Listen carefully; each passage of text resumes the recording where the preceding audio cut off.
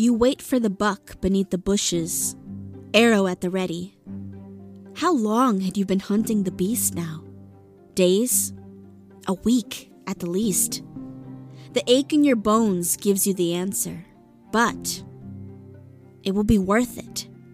He is larger than any deer you've ever seen, tall and proud with fur like the first snow of winter. His massive antlers reaching for the sky like the branches of the old oaks. It will be the trophy of a lifetime. It is near dawn before the forest stirs. You've half drifted off amongst the shrubs when you hear it, the sound of twigs crunching beneath mighty hooves. The sound brings you back to the waking world fully. More alert than you've ever been before, you watch through the bushes as your prize moves into view. He is glorious in the approaching moonlight, his white fur almost glowing a godly blue as he makes his way to the river. It cuts the forest in two, water as crystal clear as freshly blown glass. It's hard to make out the beast completely beneath the flora that conceals you, but it does not matter. As the stag takes a long drink from the river, his chest comes into view. An arrow through the heart is all you need, and you are a good enough marksman to make it. You draw back your bow, and the quiver sings as the arrow finds its way to the deer. One shot, just one shot, and the target is hit. It cries out, stumbles for a brief second, and hits the forest floor, limp and lifeless. You stand up, crying out triumphantly. Your muscles tingle and ache from crouching in the shadows, but it does not matter. You did it. But it does matter to someone. A screech of agony silences your triumph. A girl tumbles from the beast's back and kneels beside him. No, not a girl, a woman. A beautiful woman. She's as pale as the moon herself. Her golden hair trailing behind her is teased by the wind as she looks down at the fallen buck. She speaks in a language you do not understand, but it feels ancient and forgotten. She pulls away the arrow and places a hand over the deer's heart. Her free hand retrieves a mixture of herbs from a small satchel on her hip. She places them in the buck's mouth and continues in this unknown tongue. He begins to chew. Not only that, the beast rises up, its wounds fully healed, its life restored. She whispers something in its ear, and you could have sworn you saw the creature nodding before disappearing in the forest. When her eyes, like fire, finally find yours, she walks, no, glides to stand before you. You are speechless. She is beautiful but terrifying, and the silvery sound of her voice is like a knife pressed to your throat. It brings you joy to hide in the shadows and harm the creatures here in my forest. Before you can speak, the woman changes before you. No longer a beauty, but a beast. Wings take the place of arms, talons take the place of feet. The loveliness of her face is swallowed by feather and beak until her eyes, the eyes like fire, are the only things that remain of the maiden you first saw. She flies a few feet above you, two balls of fire clutched in either set of talons. Let us see how you like it. Let us see how you like being hunted, mortal. The forest fades from your sight. All you can see, feel, breathe is fire. Only fire.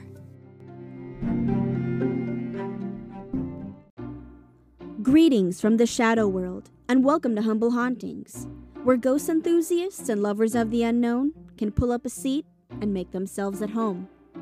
I am your host, MJ McAdams, part-time shadow person, full-time supernatural seeker, and today we are walking through the fire for tales as sinister and all-consuming as the element itself. This episode is the second installment of the Spirits of the Element series, and these stories all have one thing in common. They are all connected by the powerful and ever-hungry force that is the flame.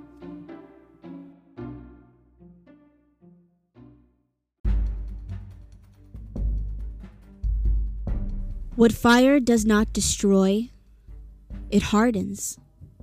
The beauty of this quote from Oscar Wilde's The Picture of Dorian Gray is that it rings true both literally and figuratively.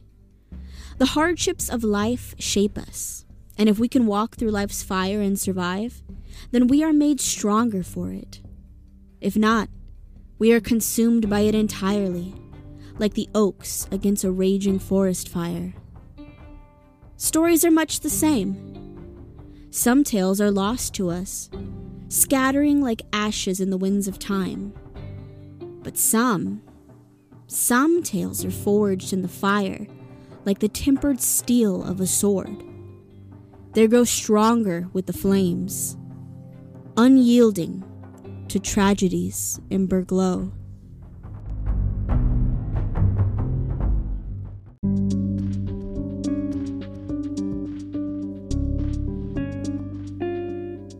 Fire has often found its way into our myths and legends, inspiring creatures both fearsome and mysterious. In Greek mythology, the Lampids were torch-bearing nymphs who served Hecate, the goddess of magic. They would accompany her as she traveled by night, the mystic flames of their torches cutting through the darkness. But while the light of their torches aided the great goddess on her journeys, it was said that any mortal who saw the flame would be driven into madness. But these weren't the only ladies of the flame. In Bulgarian folklore, the Soma Diva, a wood-dwelling nymph, also had a knack for fire. The Soma Diva were described as beautiful, slender women with pale skin and long blonde hair. They wore gowns that flowed like a summer's breeze and had eyes that burned as bright as the sun.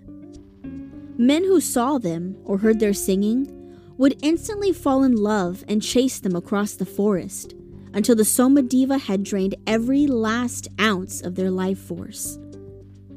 They were known for their dancing, which they would do in groups from dusk until dawn. Accompanied only by the rhythm of the wind and the melody of their harmonized voices, they swayed their hips and spun around gracefully until the sun rose. And then, they vanished. Lost folk or travelers that came across the Soma Diva dancing would feel drawn to dance with them. But, unable to keep up with the powerful nymphs, they were said to perish of exhaustion come morning. Soma Diva were neither good nor evil. They were the raw energy of the wild, and did what they saw fit. They could help crops grow or cause a drought. They could steal men's lives away or take them as lovers and bear them powerful children destined to be heroes. But whatever your opinions of the Soma Diva were, there was just one rule you had to follow. The most important rule of all when it came to these nymphs. Never make them angry. If angered or threatened, these beautiful and powerful creatures transformed into giant and fearsome birds with the ability to throw balls of fire from their claws. They were not merciful, and if enraged to this point, only one thing was certain. Your fate was most definitely to be determined in a trial by fire. For the indigenous Mapuche people of South Central Chile, creatures of fire were not to be taken lightly. In their beliefs, the Charufe, a being of fire and rock, sat waiting deep in the magma pools of the Chilean volcanoes. This creature was not kind, and its hunger for destruction could only be quenched by one thing: the taste of human flesh. The Charufe was a powerful beast, one that made earthquakes rip across the land and volcanoes erupt in a merciless fury. A human sacrifice, while a horror in itself, was believed to be the only way to save hundreds, if not thousands of lives. So sacrifices were made, and those chosen would be thrown from the edge of a volcano into the sea of lava below. The sacrifices in question? Well, as traditional in most tales of monsters and sacrifices, was a virgin maiden, young and innocent, and in the Charufe's eyes, a delicacy.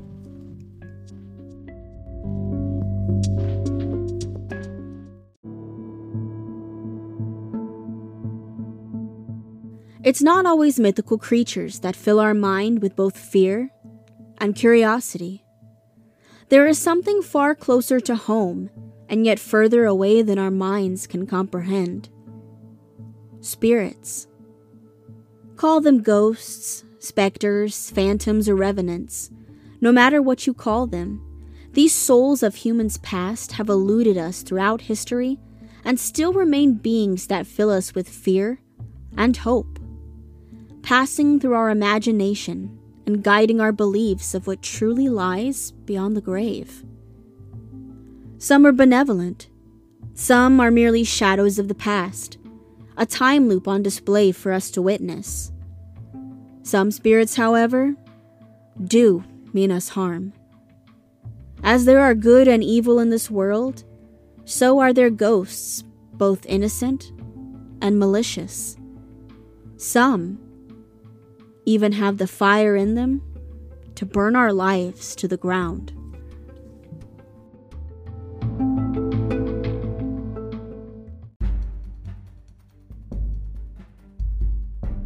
Fire poltergeists. They are known to be powerful, relentless, and not as uncommon as we'd hoped they'd be. No one knew this better than the Tuck family. In 1959, Calvin Tuck, his wife Willie Bell, and their 6 children lived in a small house that was plagued by unexplainable fires. All 4 rooms were destroyed by smoke, including most of the family's personal belongings. Fires would randomly ignite on the ceiling, and other times, a mattress would be set aflame by some phantom arsonist. On one occasion, a loaf of bread even spontaneously burst into flames right before the family's eyes. But when this series of fires seemed determined to take down their family home, the Tucks were forced to move. The fire department had been called many times due to these strange fires, more than 50 in total. But the final time they were called, the blaze seemed relentless, with new fires bursting from the home every 15 minutes. Local authorities and the fire department were baffled. The house had no electricity, and no stove or candle was ever left unattended. There was no explanation to them other than arson. All they could do now was continue the investigation. But one thing was clear. The Tucks could not stay there any longer. So with heavy hearts, and not a penny to their name, the family moved to a local tenant house, believing the worst to be behind them. They were wrong. As soon as they settled into their new home, 4 new fires broke out, forcing them to leave. The family then turned to Calvin's brother-in-law, Darnell Suttle. 5 fires broke out the first day of their arrival. Shortly after these phantom flames refused to relent, the Tuck family was asked to leave. Finally, they settled some 20 miles from their original home to move in with Calvin's father. But when the fires continued, Calvin Tuck decided enough was enough. This was not the work of some random arsonist. Calvin and his family hadn't even told anyone where they were going when they moved in with his father. This was something greater than some petty criminal. This was something altogether quite supernatural. Calvin Tuck turned to a local voodoo doctor who listened to his story and determined that the Tuck family was hexed by a powerful spirit. He gave him a spell and the ingredients needed to lift the hex, and then sent him on his way. We don't know much more after this. The fate of the Tuck family has been lost to time. A handful of newspaper clippings, the last remaining proof of their hardships. The local police investigated the case for some time, convinced it was the work of one of the young Tuck children, 9-year-old Calvin Jr., who many believe was coerced into saying that he had a love for playing with matches. Hardly anyone believed this, including much of the police department and the firefighters who witnessed the flames for themselves. Even if a boy his age did set things on fire, how was he able to cause the ceiling to catch flame? And what of the items that spontaneously burst into flames, such as the loaf of bread? Many accounts state that he and his siblings had been out of the house when many of these fires occurred. No, this explanation was much too simple. A local authority trying to make sense of a situation that had no rational explanation. For the unknown sparks more fear into the hearts of humans than the sight of fire. The supernatural, while not a comforting answer, sometimes is the only answer, whether we like it or not.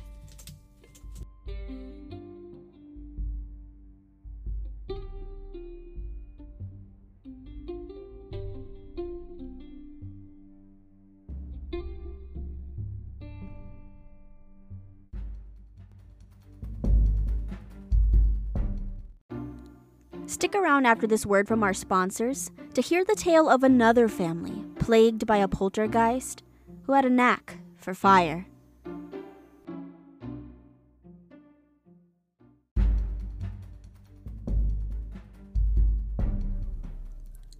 In the countryside of Antigonish, there is a place known as Caledonia Mills. On a humble farm in Caledonia Mills lived 3 individuals, Alexander and Mary MacDonald, and their 16-year-old adopted daughter, Mary Ellen. For years, all was well. Quiet, even. But one day, that all changed. On January of 1922, a fire sprung forth in part of the house. The MacDonalds snuffed it out at once, but they were puzzled, you see. This fire wasn't an ordinary one by far. Its source was unknown. Nowhere near a fireplace nor any other flame. And just as soon as the initial fire was put out, another one erupted on the opposite side of their home. Again, near no flame that could provide its origin. This continued on for some time, tormenting the MacDonalds and their poor daughter. Whether on a wet rag or the peeling wallpaper, their house would be met with a spontaneous fire almost daily. Even the barn was not immune to such abuse. The stored milk the family kept would be found full of ashes. Small fires would break out in their barn house, and after it was put out, the family would find that the livestock had been moved around to various stalls, some with their tails even braided. Soon the arson became so frightening and devastating to the MacDonalds that they put together a sort of neighborhood watch to find the criminal that had been tormenting them. Though no such person was ever found. After pleas from their neighbors and fire after fire plagued them, the family was finally convinced to relocate at the urge of local officials. The police would investigate these fires and find the culprit. Only they never did, and the MacDonalds never went back. Police weren't the only ones to investigate these strange activities in Caledonia Mills. Some spiritualists even sought out the cause of the fires, believing it to be poltergeist activity. Even Arthur Conan Doyle, author of the beloved Sherlock Holmes novels, came to study the farm as he himself was a firm believer in the spiritual world. Some people believed it was due to their daughter, Mary Ellen, who came to be known as Mary Ellen Spook. They believed that the girl was simple, with the mental capacity of a 4-year-old at best. They believed she was subjected to a powerful spirit, which through her committed the arson of Caledonia Mills. But this was never proven, nor was the mystery of this farm. While some called her simple, others say Mary Ellen was a healthy, well-adjusted girl for her age. And when she moved away from the family farm, she never experienced the fires again. To this day, no one can say for sure what happened on that farm. But one thing is certain. It is a mystery that even the strongest winds could not snuff out.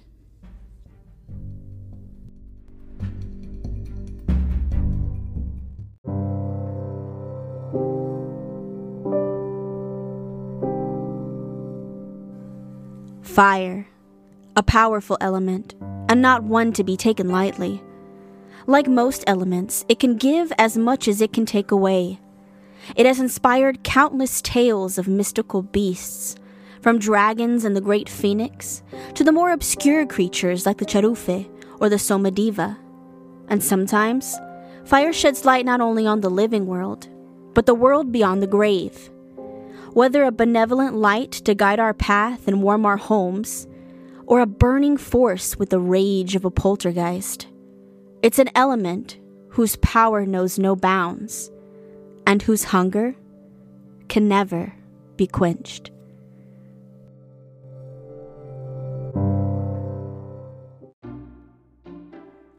Thank you for joining me today at Humble Hauntings, a show where the lovers of the unknown will always have a home. If you like this episode, please feel free to leave a review, subscribe, or even share it with friends and loved ones. There's always room for one more in this humble family, and when it comes to hauntings, the more, the merrier. But until next time, Spookables, remember, home is where the haunt is.